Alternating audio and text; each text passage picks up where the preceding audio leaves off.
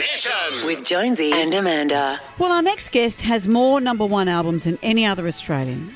So we're thrilled to be talking to Jimmy Barnes about his new one, Flesh and Blood, about to embark on a tour, and I hear a new cookbook. I could not be more excited. Jimmy Barnes, hello. There he is. G'day, how are you guys? We are very well. We've been really busy. Haven't you We've just? had a busy year or two. Some people use It's been a busy lockdown. life, actually, Amanda. But some people use lockdown to sit on a couch and eat Nutella. The two of you just ramped up the busyness. I think that's just you. No, I think we did a bit of that too. That's why we got sugar rush and then just had to do stuff. No, we did a lot of good things. I wrote a kids book. Jane and I wrote a cookbook together. Yes, I can't wait for that. October. Yeah, it's really good. It's called Where the River Bends, and it's like most of them are Jane's recipes. I do a few, but I write stories for every sort of chapter, and we're sort of, there's a lot of banter between Jane and I all the way through the book. With all your recipes, because I follow you guys on your socials, that sometimes I see you saying, here's how you make really great gravy. Here's a roast. But Jane's stuff is more Thai infused. So is there a lot of fusion in your house? Jane, yeah, there's confusion. No, well, we don't normally do a lot of fusion. What we do is, if we're going to do Thai, we'll cook Thai. But Jane's, Jane grew up as a daughter of a diplomat. So, she grew up in Italy, grew up in Russia, grew up in Malta, grew up in Kuala Lumpur. So there's food from everywhere. And there's all these recipes that are part of her life as well, where she grew up. And so there's all these dishes that are really dear to her heart and that she's sort of passed on to the kids. And in Canberra, because Jane was living in Canberra because Dad was a diplomat, but you were like two different worlds, weren't you? You were like this rough and ready rocker, and Jane had been brought into class and culture. Yeah, I've tried to sort of mix that up and tell everybody that I was a sort of classy, cultured one, but nobody believes me anyway. So the sliding doors of life, here you are, yes. The two of you managed to make it together, and the kids are involved in a big way too, aren't they? Well, yeah, the thing is, this all stemmed from lockdown, of course, from COVID. Like everybody else, like you said, we did have a lot of time to think, and we had a lot of time to do things. One of the things we did, as you well know from our socials, was we decided we're going to sing every night. Jane learned guitar, and she'd present a song to me and say, "Oh, can we sing this?" And I'd sing it. And we thought it'd be a nice way to reach out to people.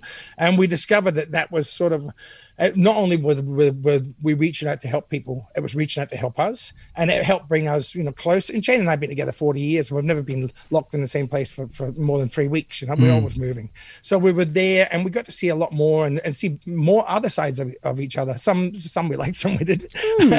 So it became this sort of extension of us, and I thought it'd be a great thing about, we did songs with our kids and stuff, and I thought it'd be great to make a record about about family and about that about that flesh and blood, like even sitting, I don't know about you, but I think a lot of people do this.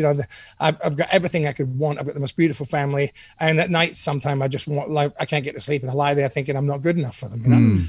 So I wrote about the self-doubt and the fears that come into relationships. I wrote about that, just that joy of being together. I wrote about my children. When I look at my children, I can see all the good parts of me in them, but I can still see some of the bad ones as well. And just sort of, and I have to laugh because I think, the problem is I spent sort of 65 years sort of going through all these, or trying to deal with these problems, whereas these kids are like the new software version 2.0. So they've dealt with this by the time they were 15.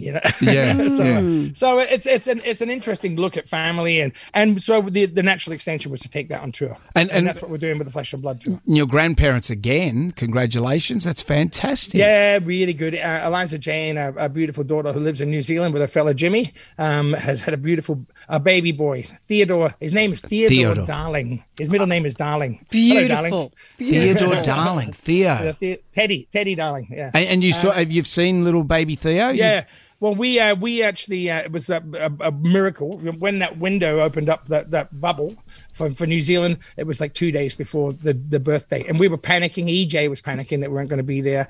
And the bubble came out. Mahaya, who was the gun tour manager, got us on the first flight out of Australia. We were in New Zealand for the birth. It was beautiful. Yeah. And so they're coming out for the tour, and EJ's going to be singing with me. And the baby will be in the papoose backstage and, wandering around. It's going to be great. just like the old days. Well, you put Brilliant. Theo to work, wouldn't you? You'd have to be doing something, sure. I'm going to sample him and get a vocal on him somehow. It's the Tin Lids all over again. Jimmy, it's great to talk to you. Pre-order Jimmy's new album now from jimmybarnes.com today. Do it. It is so good. Jimmy, it's always a treat to catch up with you. Lovely to talk to you guys too, but let's do it again. Take care. Jonesy and Amanda's Jam Nation.